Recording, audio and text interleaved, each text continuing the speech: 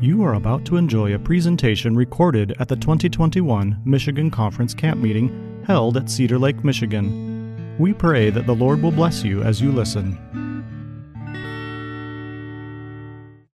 Dear Lord Jesus, I thank you so much for another gorgeous day. I thank you for another day, Lord, that we can be together. What a privilege to be together. And I thank you so much for each person that has been able to attend different seminars offered here at Camp Meeting. I ask, Lord, that you fill their cup to overflowing so that they may have many things to share to their loved ones when they go back home. Lord, may we make it a real and practical application and not just a head thing where we just think we learn more about you, but we don't know how to apply it to our lives. Teach us how to hear your Spirit talking to us throughout the day.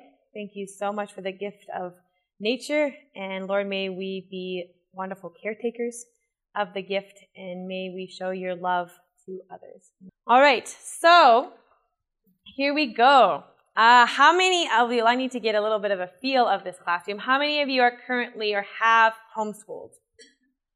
Okay. How many of you currently have a classroom and that you're teaching in currently? Okay. And then maybe how many of you guys are involved at your church in Sabbath school or in, all right. And then who's here to come and play outside? All right. Everybody, right? Okay, cool. So now I have a better idea. So this is the way that I have started to change the way I do teaching. Now, I don't believe in throwing out the whole baby with the bathwater, and so therefore I enjoy books very much, and I don't mind textbooks, and I don't mind working through different things, because if you think about it, we are made in the image of God, and He is a creator. So when we are creative and we create things, that's not wrong. And so when we're working on physics, somebody created that. And it's okay to learn physics, even if it's man's thoughts, because we are creators. And we should be building upon other people's knowledge and learning from them. And so what I simply, if you don't know where to start, I just say change the focus of where you look. All right, so a couple places to start is in your library. The first thing I did when I had my classroom is I went through my library books. And I tried to get rid of all the cartoony books, unless they had great lessons. I didn't get rid of everything. And then I tried to fill my library with as many real-life animal picture books as I could. It was incredible to me. When I taught kindergarten, first, and second in Holland, do you know, oh, it kind of drove me insane, but the books that were their favorites. Do you have any idea what were their favorites? I almost threw them out because at the beginning of the year I had gone through my books and I was like, I don't know which books to keep, and I almost got rid of them. Praise God I didn't. But their favorite books that all of them would go to for story time, please tell me how you read all these for story time, but it was these old encyclopedias. Brown and ugly and falling apart, but these were their favorite books because they were filled with animals and pictures, but not even that many pictures. There was a whole lot of words if you ask me. Nothing like this beautiful book with big pictures that take up the whole page. It was just, like tiny little old pictures. But these were the books that they were the most fascinated with. And they're like, read us about this, because it had pictures of really strange-looking creatures in it. And they loved it. And so you'd be like, the scientific name, blah, blah, and it grows to, you're like, you're late. And they're all like looking at you. Okay, this is our story time. It only has this one little picture. I'm like, I'd rather read about Froggy, but they love these. They just love. So I would encourage you. A lot of people don't even know what to do with old encyclopedias anymore. They throw them out. But if there's animal pictures in them, your kids will love them, and they pour through it. So just start putting animal books in your classroom or in your home, and they love that. The second area that I would do is when you think of your space, you need to think of a outdoor learning laboratory. Okay, so whether it's at your home or at your church or at your school, what is your landscape that you could turn into the outdoor classroom? So, for example, could you cut down trees and make little seats that you sit on and make a circle and all sit around in a circle, and could that be a special classroom? And for those of you who want to help change, remember how nature deficit disorder is seen in communities? It's also seen in our church families. So if you don't know where to start and you're sitting in this room, start suggesting that you have one a year outdoor Sabbath and get your church families out enjoying nature. Because this isn't just something that can change your child and you. This is something that could shift if your whole church, and I forgot to mention this yesterday or the day before, but remember how we talked about how creativity is inspired always, but sometimes it has a different tempo depending on what inspires it. So what if our church board meetings met outside? It's not like we'd even talk about nature, but just allowing God to be constantly speaking to you. You don't even know what kind of ideas. So our school boards, see just what happens. Suggest that your school board meets outside. I wonder if there'd be less contention sometimes just because you're outside and you're not feeling as stressed. Maybe you have, budget issues and all these kind of things, but simply because we know, right? We've seen in this week that if you go outside, your blood pressure goes down, right? So if we're all happier and we all feel more at peace, we'd be able to accomplish more in our board meetings. So whenever you're having a planning meeting, can you take it outside? For any of you, for a business, for anything that you do, can you think about meetings that you have and can you do them outside instead of inside, right? So the whole point of this class today is what can you do that you're doing now that you need to do because we live in a world and there's different things that we have to fit into in this world, but how can you shift it so you're spending more time outside? Okay? Did you have something, sir? I think. Okay.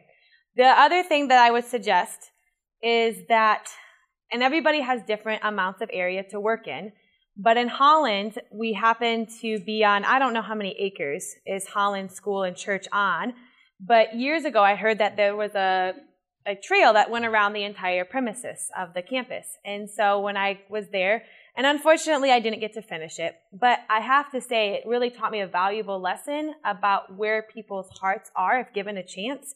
Because when I asked for help that I was going to build this trail, I had 8 fathers show up to help me build this trail. And they just came. It was a Sunday morning, and they gave up their time, their family time, and their work time. Because, fathers, Sundays, they're trying to get stuff done because they're busy during the week. But when they heard that I wanted to build a trail for their kids to take outside, I had fathers that showed up. Another thing that's super cool is in Michigan, I don't know about any other state, but I know in Michigan, your electrical lines, they have to cut trees down often, and they make it into chips. And they often don't know what to do with these chips. They will give them to you for free at your school. My father told me about this. I wasn't really sure about it, but I was taking my little kiddos on a little field trip to go sing at the nursing home. And I saw these guys doing this with trees. And I said, Lord, and I told them in the car, I said, guys, pray, because we had to go be at this nursing home at a certain time. I said, pray that they're still here when we're done singing for the nursing home.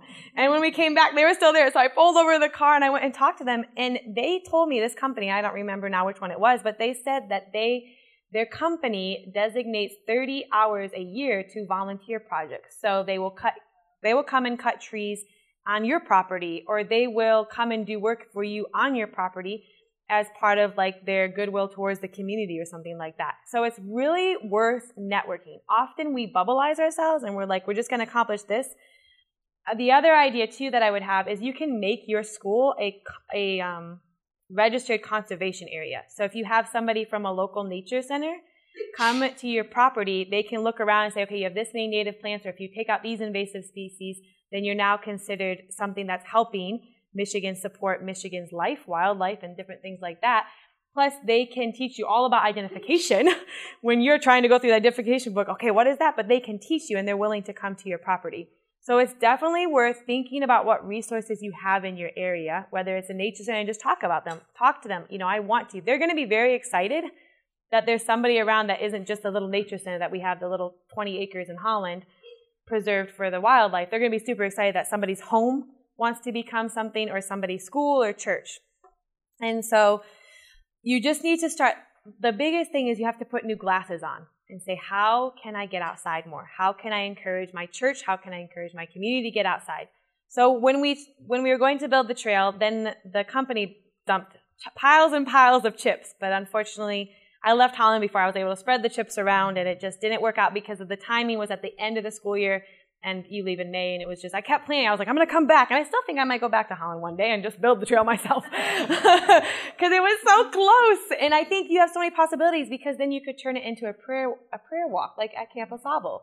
And you could have the kids be the ones that make the signs, and you laminate them, and you put them up, and then you take them down every year.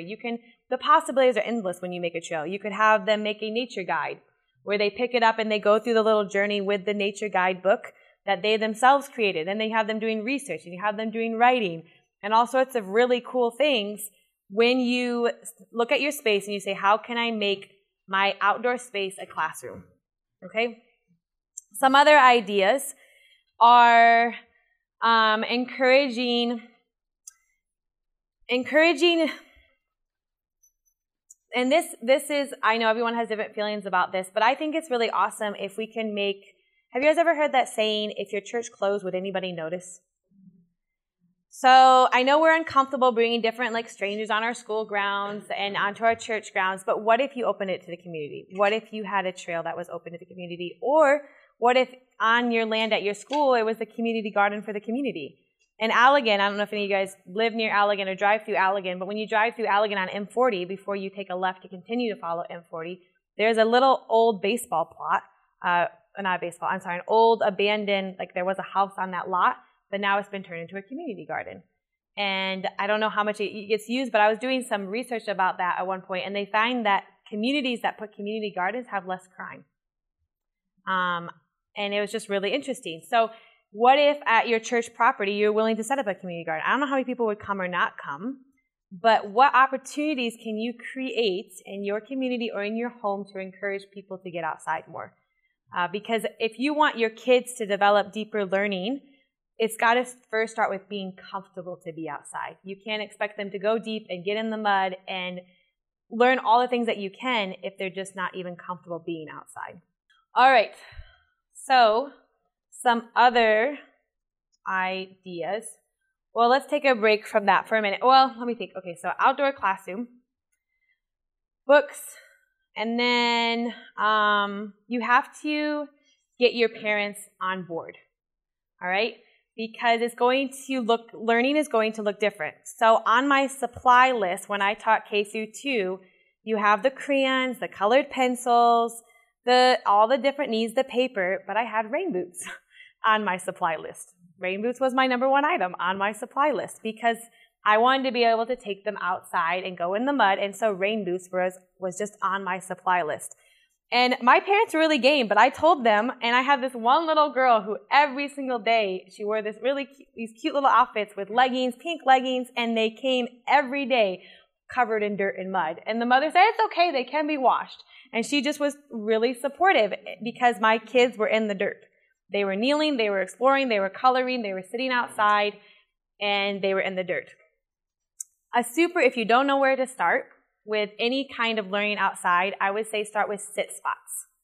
So once again, think about your area and give your child an area that they can sit that they keep going out to. Maybe it's where they read a book. Maybe it's where they make observations. And you can use we did it down at this little creek. I had a little creek in front of Holland and in the trees, and they took a yarn and they were allowed. I would suggest that you can sometimes just do a sit spot where they're not allowed to move, or you can yarn off a little area where they have a little bit of freedom to move, and then let them watch how the area changes through the seasons. Let them watch how it changes in spring and fall and winter and the different things, and see if there's little tracks that come along their little area. So if you don't know where to start with learning, just start with a sit spot. And they can take their journals out there when you have the little journal prompts. They can take their books out there when you have reading time. When you are doing social studies or science, they can sit in their sit spot. Make it so they feel as comfortable in a sit spot as they do at a desk. Because they need that familiarity where it's like, this is my learning spot. This is where I learn. Because at first, it's not going to be that I learn outside. And they need to make that connection. And it's okay if it's going to happen involuntary, right? You don't want that directed attention that we talked about, but where it happens because they're excited about it. But if they start sitting in their sit spot and they start learning for themselves, inquiry is going to happen, and that's what you want more than just the rote learning, correct? A couple of book ideas that I just want to show you really quick because I keep forgetting to show these. So I want to do it now before I forget, and they're on my head. But here is, if you've ever heard of Project Wild or Project Wet, these are books that give you all sorts of ideas about how to get outside and what to do with them with deeper learning with observing different animals and observing habitats and all those kind of things. So have a look. I would definitely not suggest buying all of them because this takes a lot of work to do these lesson plans. And so just make sure that you just take a look. This is something to be more aware of how to take care of our environment and to realize that we all leave a carbon footprint. And you can just say what you're saying. Oh, okay. Yeah. Not getting your sign language. This is animal tracks. And this is all about how to be better caretakers, which we talked about, the fact that God gave us a command in Genesis to be caretakers of the earth and that we have dominion. And so this shows you, for example, how much water you use when you take a shower versus how much water you use when you take a bath, and how much water we could save if everyone just fixed their dripping faucets.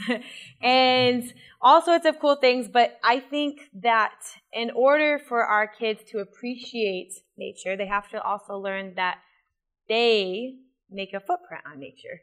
You've heard the leave no trace when you go camping and stuff. That concept they get, but they don't understand that when they choose just to wad up a piece of paper and throw it away, that costs something, right? Like, well, I wasn't using it. Well, you could fully use it to a bigger extent.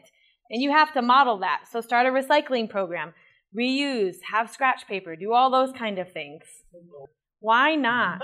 Well, that's another conversation. But in short, go ahead. It's all cycles and moves around. And it uses no power, any kind of energy for me to turn on the water.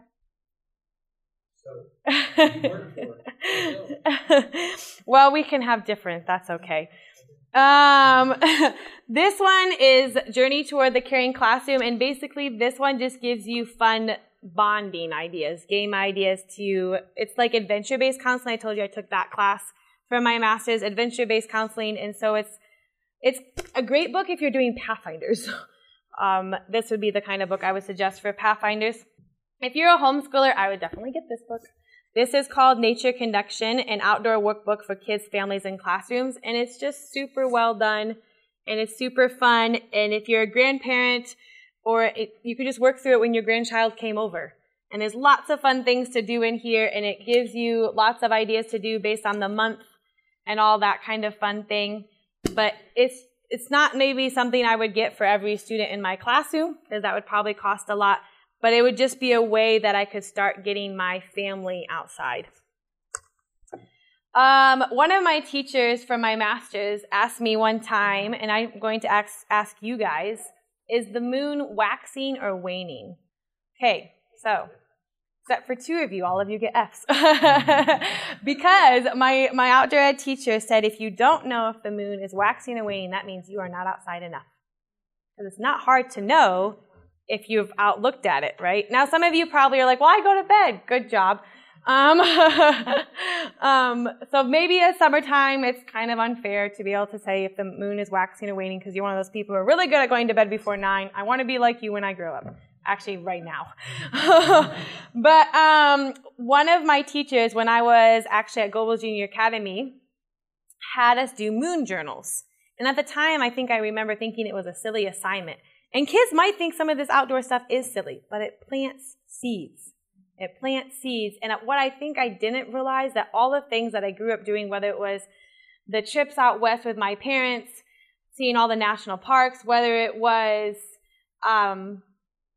raising monarch butterflies when I was a little girl in Mrs. Coffey's classroom, whether it was the bug collection or the Pathfinder honors, it planted a desire to be outside. It gave me a familiarity. And so even if kids are like, this is dumb or this is weird, later on it's so funny because as a kid, you know what we always had to do on family vacation? Find the waterfalls. Literally, we'd be driving along, camp one place, and the next morning my mom was like, did you see that waterfall way back there? Let's go back. It's like a 2-hour drive back, but we go back in Colorado, and it actually ends up being one of our favorite waterfalls. It was just alongside the road, and we hiked down and we explored. One time we hiked 11 miles to see a waterfall.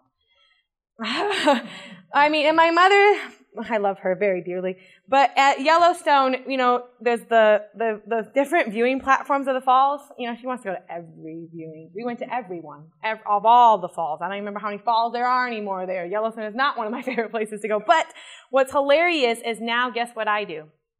Plan my vacations around waterfalls. When I went to Switzerland, I made a list of all the waterfalls in Switzerland and how many could I check off. And it's just so funny to me because, we pick up our traits from our parents, both good and bad. And as much as I was like, I'm sick of waterfalls, and we have this famous picture in our photo books because I'm up against a rock and my tongue's out because I'm done. And I'm like, ugh, and my dad is mocking me in the picture because I was just complaining. I was like, why do we always have to hike? And now what do I want to do? Let's hike, guys. I'll make the backpacking trips around. There might be a waterfall, and it's a drip. And I'm like, well, guys, there's a waterfall. So you just don't know what seeds you're planting. And that's why the biggest thing, if you just get nothing else, just start taking them outside. If you don't know where to start in your classroom because you're overwhelmed by the different standards you have to meet, get blankets. This was my classroom. I taught English here at Great Lakes for a year, and I had them all bring their camping chairs. Some of the parents lost some camping chairs, I guess, because they didn't pick them up again. But there was camping chairs in my corner. There was a tub of blankets because you can't expect them all to be comfortable to sit on the ground. Your little ones, they will be okay. But after about 2nd or 3rd grade, they're very aware of bugs and ants, things calling on them. So let them be comfortable at first. Let them have blankets. And I just had a tub of blankets in my classroom, and every time, because in English, it's not always super easy to use the nature to teach English. There's some things, but sometimes I just let them write outside or we read outside. You can bring your social studies books outside and read outside. Just try to get outside as much as you can because believe it or not, you're not out as much as you think you are. You're very rarely out as much as you think you are. So have camp chairs, have blankets, help them to be comfortable. So back to the assignment. So we kept a moon journal, and this is a whole book of ideas of how to do a bunch of stuff with moons and moon journaling. And we were supposed to draw the moon every night, and that was all we were supposed to do. But you could take that further. You can have them write. You can have them do poetry. You can have them do haikus and tankas about moons, And by the way, the moon is waxing, which means it's waxing greater. So it's going to be a full moon very soon. The other night, it was very close. I feel like the full moon might be tonight or tomorrow night. You think it's today? Yeah, I'm pretty sure because when I was looking at the other 2 nights ago, I said, oh, we're getting close. I wonder if we're going to get the full moon at camp meeting. So very cool. So tonight is going to be the full moon. Well, then I'm going to have to make sure I go out and look up, and that hopefully it's not a cloudy day. But just realizing that we were designed for cycles, right? They tried that experiment in France where they didn't do the 7-day week, and it didn't work. So God created us for cycles, and if we observe nature, it's full of cycles. And something that we were talking about yesterday with my group when we went out for the Wonder Walk was the fact that very much in nature there's cycles. You don't get upset and you don't cry when the tree loses its leaves, right? Because the leaves are coming back. And things die in nature and things come back. That's spring and fall and winter and all those kind of things. Well, there's going to be cycles in your life. We live in a sinful world, and so there's going to be times that you conquer things, and then you thought you conquered patience, and then a newer situation arises, and you realize you really haven't conquered patience. And so life and it's okay. And if you let nature relax you and show you that we live in a sinful world, and I have no idea, there's a lot of questions that people have about heaven. My question is, what is my mother going to do with all the flowers? Because I want to pick her flowers, and flowers never die. So I want to know what my mother is going to do with all the flowers. Seriously. That's the questions I have, because everything in nature so depends on the life cycle and death, and everything is grown out of death. For example, forests, they go through successions, right? And we think fires are so bad, but fires are actually necessary for forests to move through their successions, right? And so actually you should get excited when you see it burn, because that means new life is going to happen. Are there going to be fires in heaven? There's nature in heaven. I'm mind-boggled by how it's going to work, and I'm very excited. But, so just getting your kids, if you don't know where to start with a journal and have them just observe some processes that happen in nature. And then you can go to math. You can go to science. That's the one thing about, and maybe you feel like I'm talking scattered, because in a way, nature-based education is scattered, and the fact that it easily covers so many different subjects. You can take it to math. You can take it to science. You can take it to English. That's why for those of you who are comfortable with the books and working through the books, that's okay. But just anytime a subject looks like it could be taught outside, take the risk and take it outside and see where else the learning goes. Yeah, Rachel. There are a couple ones that do some nature things, but I haven't found that's completely. So All Things Bright and Beautiful do some nature things. There's a free, have you guys heard, I should definitely mention this. There's a free Seventh-day Adventist resource called Sunlight Education. Sunlight Education is completely free, and you're going to be a little bit overwhelmed by how many resources there are there. There's a lot.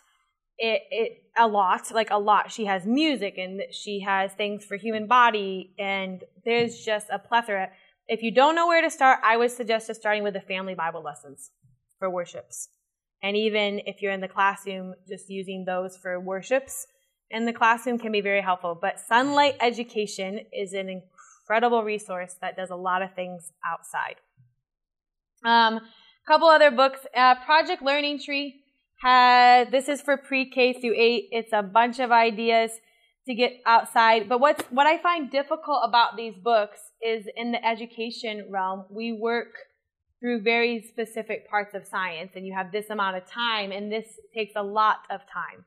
So don't feel like you have to get these books, but if you just did one idea a year, for example, if you just did one unit that was really practical and outside, then you accomplished something big. It's okay if you didn't use 10, 15, 25 lessons out of these books, but if you used one and you developed a unit that you did every year that got them outside doing studying the moon and stars and how the sky goes through the sky. Like, we don't realize this. Well, we don't go through the sky, but you know what I'm saying? The sky changes throughout the year, and we don't realize that. And the kids think the sky always looks the same, but the sky is different as we're all rotating, right? So that's why I'm not trying to be like, oh, get all of these. But if you could just get one lesson and add one lesson to your school year a year, that would be huge. You know, we do like Native American units in school, and we're all about units. So add one outdoor unit, just one. And you've accomplished something big for the school year. Because as a teacher, it's overwhelming, right? It's extremely overwhelming, all the things you have to accomplish. So if you just did one unit outside, you don't even know the possibilities that can grow out of. Nature's Playground. This one is just craft ideas of using different plants and different trees and different things like that to make really cool crafts, and how to like mash up berries and make dye, and how to take leaves and make things out of leaves, and what you could even use to paint on trees. That's not going to hurt them, but you could paint on trees with the different mixtures they give you, ideas of berries and stuff. So that's this one. Could be helpful to some, could not be helpful to others. This one, if you're a parent, this one's fantastic. 15 minutes outside. Just a way to like get creative with different ideas to get outside. Because we just want to create. And what if, for example, at your church you had maybe that's too long, a 5-minute nature feature every Sabbath, where you just started, because do you guys remember when, I feel like maybe it was just at my church, but we used to have a nature nugget, right? At Goebel's, at nature nugget every Sabbath. I remember somebody would get up and have a nature nugget. So let's put nature nuggets back into our church services. Doesn't have to be something super long, but we just need to realize that people are not getting out. They're not looking out ever. So if you just had a little feature every Sabbath of something that's going on, and make it practical of nature things that they see. Help them learn some trees and plants in their area so they can get excited. Your church family will get excited. Like, don't be surprised that they don't know the difference between a maple and an oak. And it's just because our society has moved so far away that we're just not looking and we're not doing tree identification. So you could simply just go through the trees, and that could take you 13 Sabbaths to go through the trees, and then 13 Sabbaths to go through birds. Please, Mr. Beasley, teach me about birds. There's a lot of nature. Even if you feel like you are at a setting where your home's right in a community and you have no nature around, we can always look up. And there's great things to look with different kinds of clouds. Teach them about different kinds of clouds, cumulus or nimbostratus or stratus. Or there's lots of different things if we just can even learn to look up. One thing that with the Wonder Walk yesterday, that my partner and we were talking, we're like, where do the clouds come from? Like, is it possible that they're formed, but do they blow all the way from Indonesia? Like, do we have clouds above us from Arizona? Or did our clouds form? I don't know how far they travel. And I don't know, something really cool to think about. Today, they're coming out of Wisconsin and UP. Cool. That's awesome. Thank you. Thank you. Well, I guess Indonesia was a little bit of a stretch. But these ones, I've showed you before, but they just show you all the kids' guides to God's creation and kids' guide to Bible animals.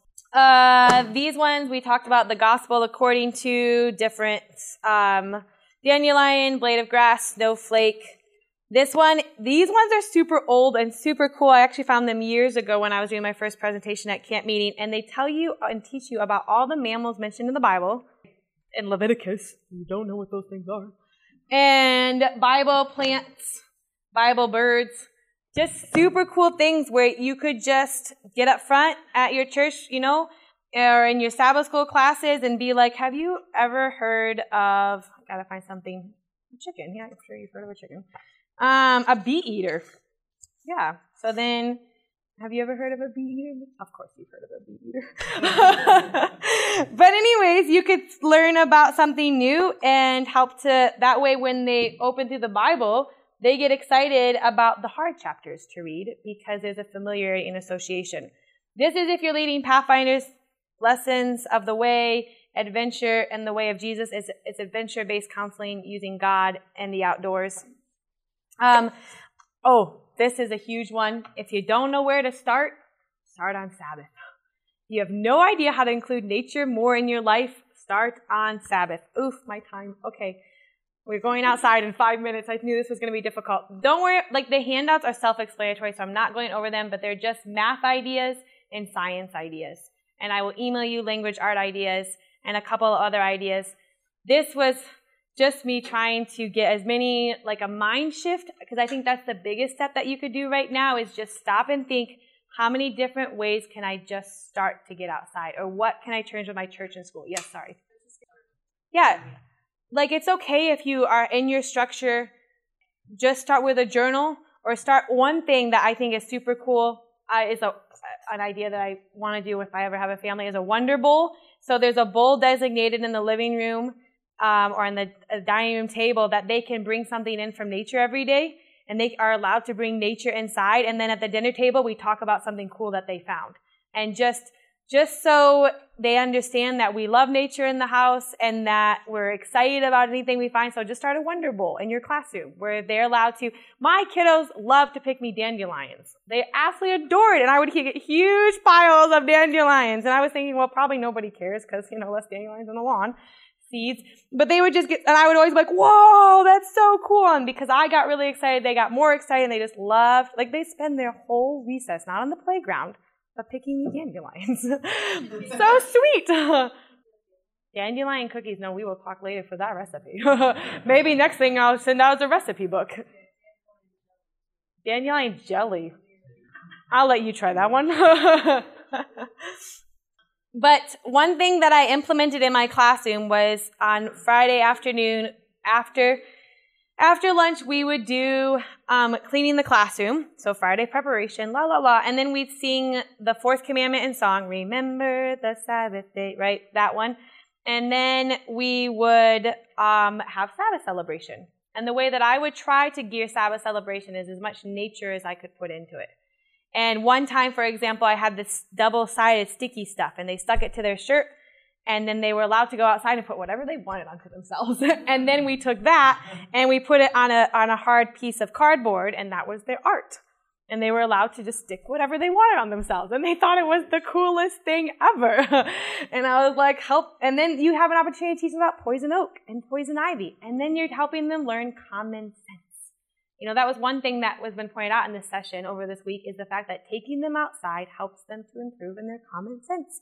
And if you talk to our blessed society these days, common sense is needed.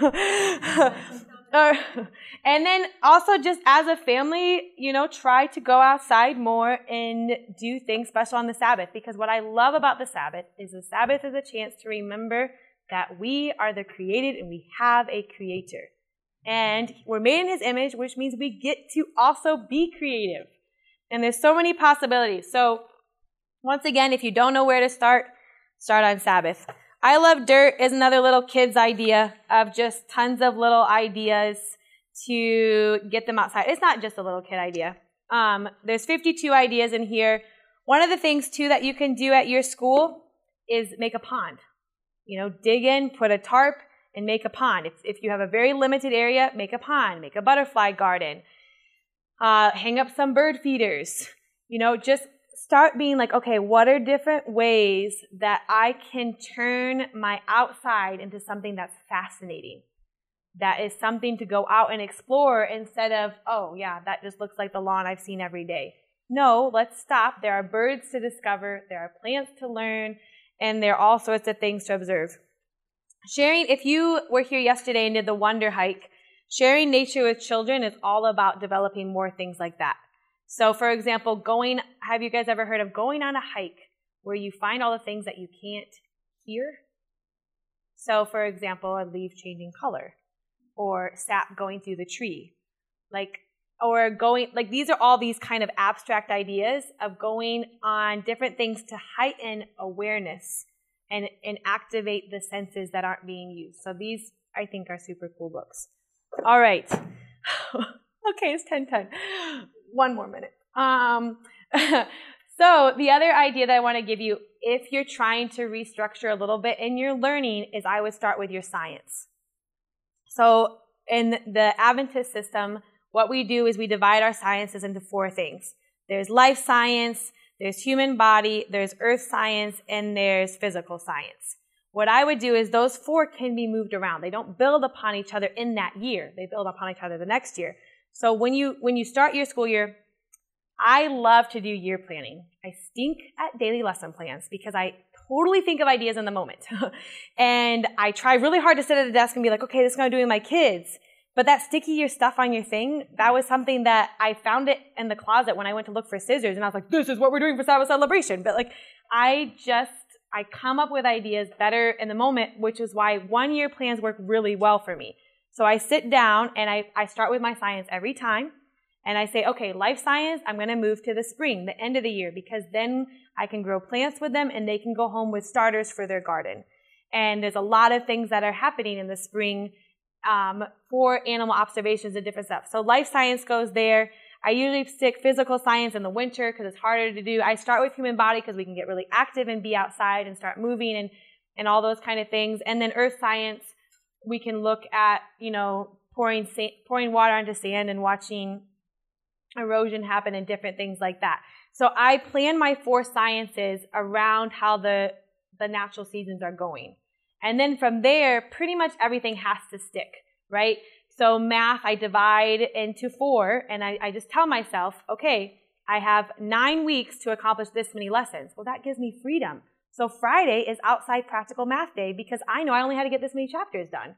So because I know I only have to get this much done, I can choose when to play and say, I'm going to go for a shape walk today because I don't have to do a math lesson today because I sat down and realized the broad scheme, this is how many lessons I had to get done. So I work in the 4 quadrants. I just sit down and I'm like, okay, I divide my lesson plan over my math. Then after I do my math, I do my Bible. After I do my Bible, I do my language arts and how many spelling tests they need. There's 30 lessons of spelling. Okay, so 1 week we skip spelling. And then I can go outside and they can do chalk. And I just do a live spelling bee or something like that. And as much as I can, I try to create Fridays to be outside days because I've sat down and I have stress relief because I know my aim goal, right? I know this is how many I need to get done. And so it's not stressful to me, or I need to work a little faster because I got behind, and that's okay because I know where I'm ticking. And that has been how I transformed my classroom to being outdoors more. I use the curriculum, I stay in the parameters because that's safe and it feels good, and I'm just not always sure. But when it's coming soon, standard-based teaching, then we have a lot more freedom because we understand that we're just getting this one objective and you can start tearing things out of your workbooks. But that's big and scary, and that's okay. We don't have to go there now. But if you plan, then you have the freedom. And so I make the 1-year plan. 1-year plans is what have gotten me the most freedom. And yeah, I think that I've said enough. Okay, so we're going to go outside because every day that has been helpful. And I'm sure that I will think of more things to say. But yeah, I covered all the bases I wanted to, but I know that I have many more cool things to share.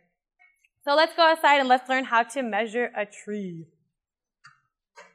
So I'm not a teacher.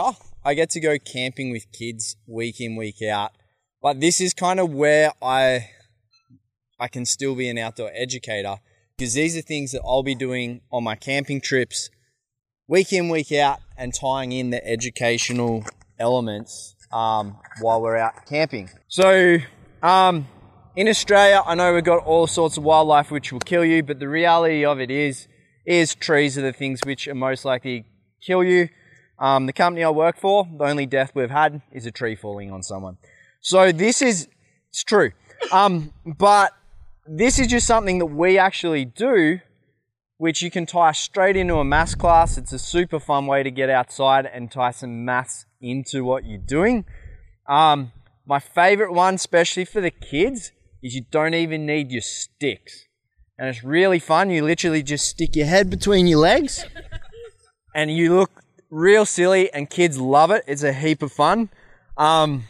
So this is what we're doing is you've got a height of a tree, and we're figuring out the height by coming out to a distance that you're 45 degree. You know, like a triangle's got like 180 degrees in all of it. So 45, 45, 90. And if it's 45 and 45, that height and that, and then you can just measure out that distance. And so that's the concept of what we're going to do now. So the base of the tree to the top of the tree, and when you look between your head, you're putting your eyes essentially to the ground, which creates, and you're looking to where you can just see the top of the tree, and that's your 45 degree angle. Yeah. Correct. So that's the concept with sticking your head between your legs. That one's more just a bit of fun than a bit more accurate. So the next thing we can do is with stick. There should be enough sticks for everyone, but you get a stick and you're measuring from your armpit, because that's in line with your eyes, to roughly middle of your fingers, and we snap it off. And then you can hold it in your hand, and you hold the bottom of your fist to the bottom of the tree, and then you have to move forwards or backwards until the top lines up with the top of the tree, and it creates the same thing, because that triangle in here, because that length is the same as that length, creates your 45 degree.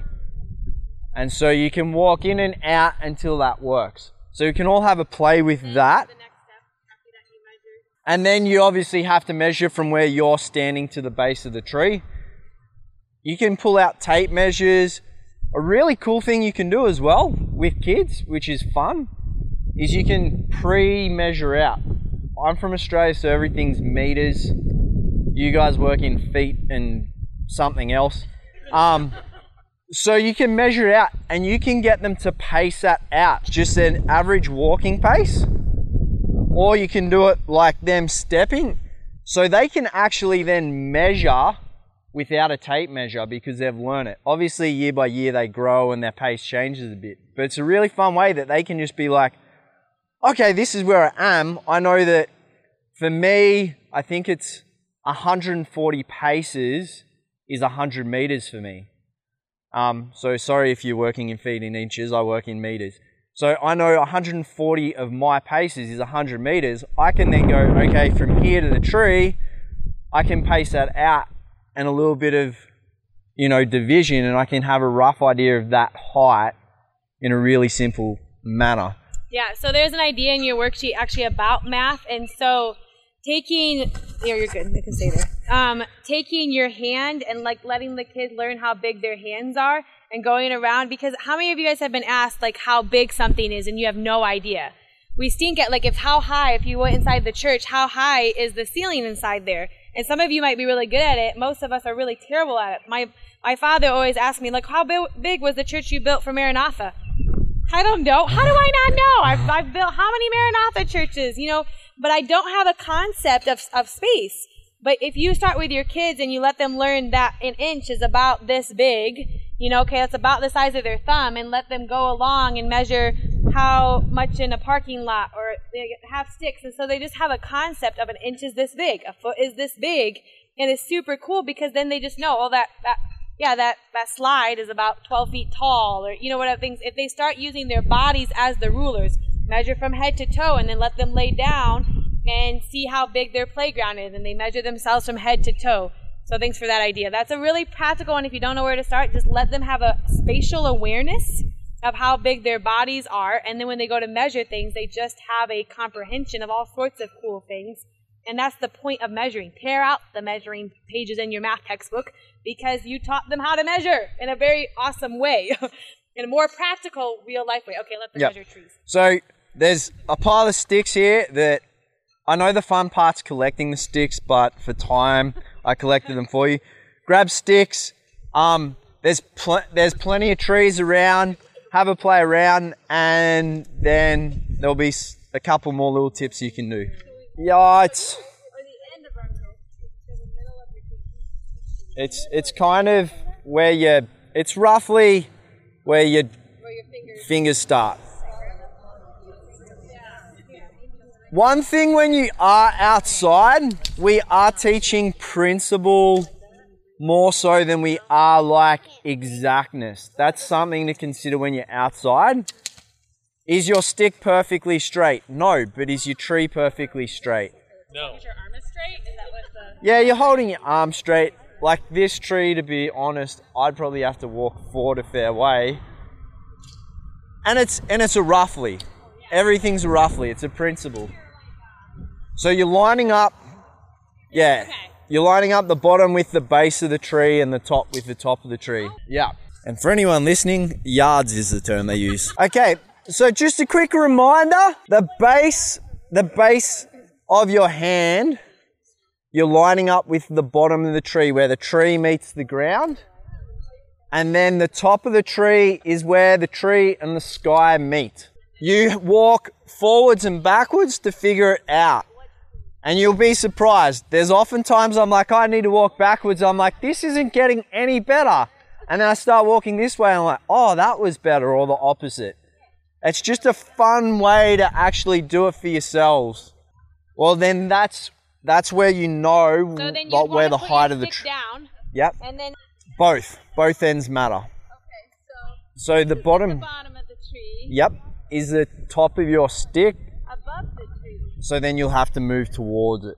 And remember, it's always going to be a roughly.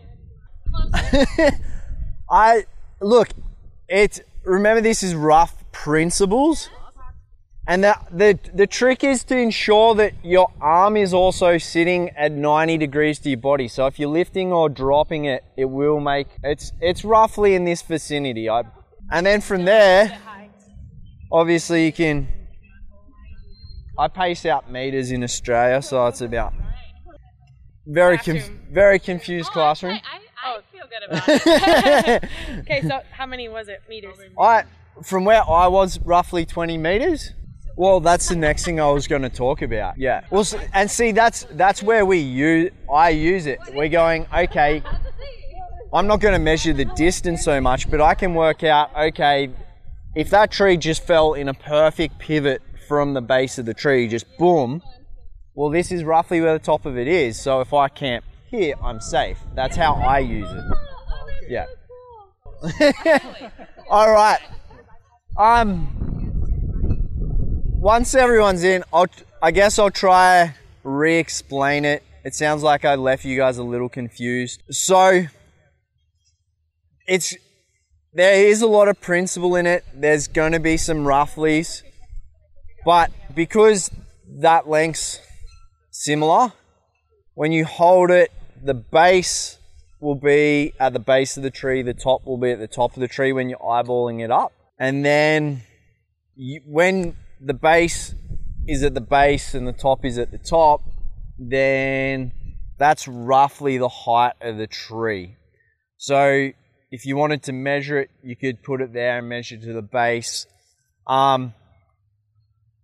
You can do angles with it.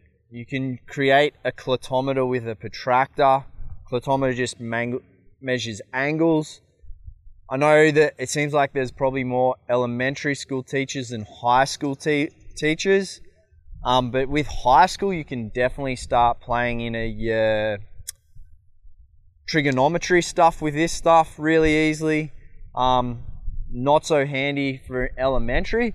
I think elementary, this is more you can just go out and have a bit of fun and play around. Like, this is how we can see spatial awareness, and spatial awareness is needed in every grade, right? And then the other thing I was going to say too is it's really crucial, I think, the stick. Breaking that stick. Some of the sticks maybe weren't broken at the right spot because it's supposed to be where your fingers start, right? Yeah. So if it was a little bit longer, that also is going to make it so your stick didn't come out right? So where you broke your stick, it ended up being crucial too, which then you have to talk about, if I make a building and my measurements, like when I work on Maranatha, if one layer of our blocks are just a little bit off, well, then my whole blocks are in trouble, right? And then now you have a whole spiritual lesson, right? And the fact that if I just let say in a little bit, now my whole walk is in trouble. So you see how nature just lends itself really quickly to practical life lessons? Because, if I just, cheat on this test a little bit, it's not that big of a deal. Well, now all of a sudden, I can't do math and I'm a junior in high school because I blundered my way and I didn't learn the basics. Taking time to learn the basics are super essential. Taking time to make sure that I'm being honest in my stick and I'm not just breaking it really quick and running up. It'd be a great thing. Let them make mistakes. And then they're staying all over the place and then restart them. That's the cool thing about nature education is you have to be not so time bound because let them make a mistake and then say, all right, so now what were my instructions? Because think about teaching. It's learning to listen. And so if they didn't hear your instructions, well, then you have a huge lesson there that sets you up for success in so many ways in your classroom because they need to learn to listen to instructions. And if they can realize that if I listen well, I'll actually get it done faster and get to go play. Compared to if I go fast now, then later I pay the consequences. Well, then now you're teaching them delayed gratification and an instant gratification society. Well, that's a huge life lesson. So that was all taught from measuring the height of a tree. And you can see you can keep going, right? You can keep going.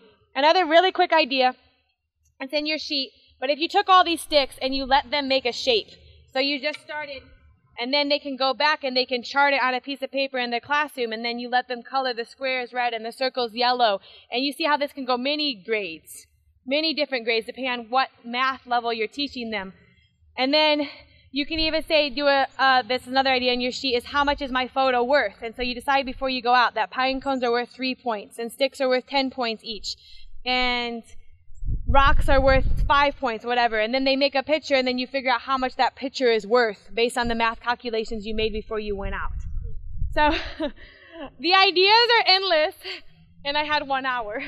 So let us pray, and hopefully you don't feel like, well, that was like a jumble gym. I'm sorry. I was praying a lot about this session. I said, Lord, please help them to not walk away scratching their heads. If you take away one thing, just take away, everybody needs this.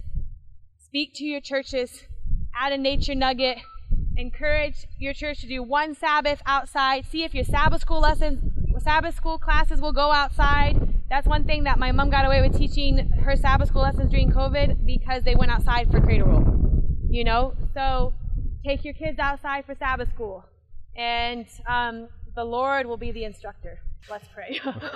Dear Lord Jesus, I thank you that you make order out of chaos, and Lord, that you could take all these ideas that I am so excited about and make just one or two make sense in these precious people's brains, and so they can start getting themselves and their kids and their loved ones and the people you've put in their circle of influence, Lord, to draw them to your heart. And I thank you so much just for the practical lesson of learning to slow down and do things right the first time when we're measuring even the height of a tree. We love you, and we give you our lives, Lord. Use it for your honor and glory. In your name, amen. Amen. To listen to more of these presentations, you may visit the audio archives at misda.org/audio2021 or search for Michigan Conference Camp Meeting wherever you get your podcast.